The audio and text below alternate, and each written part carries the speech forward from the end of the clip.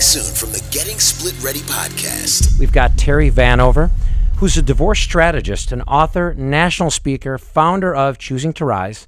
And as a strategist, she helps people come through divorce without being legally, financially, or emotionally devastated. So why is it so important to separate emotion and logic when approaching divorce? Well, as you know, many people are very emotional.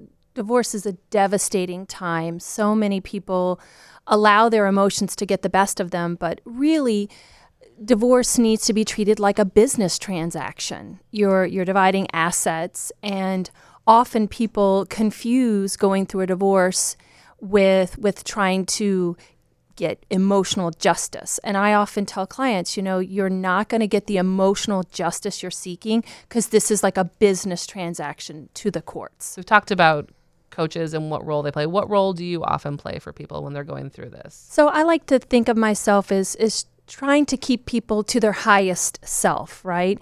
When others go low, we go high. We don't want to get down in the mud. We want to stay to our highest self because oftentimes you're going to end up having a relationship with this person beyond the divorce if you have children involved.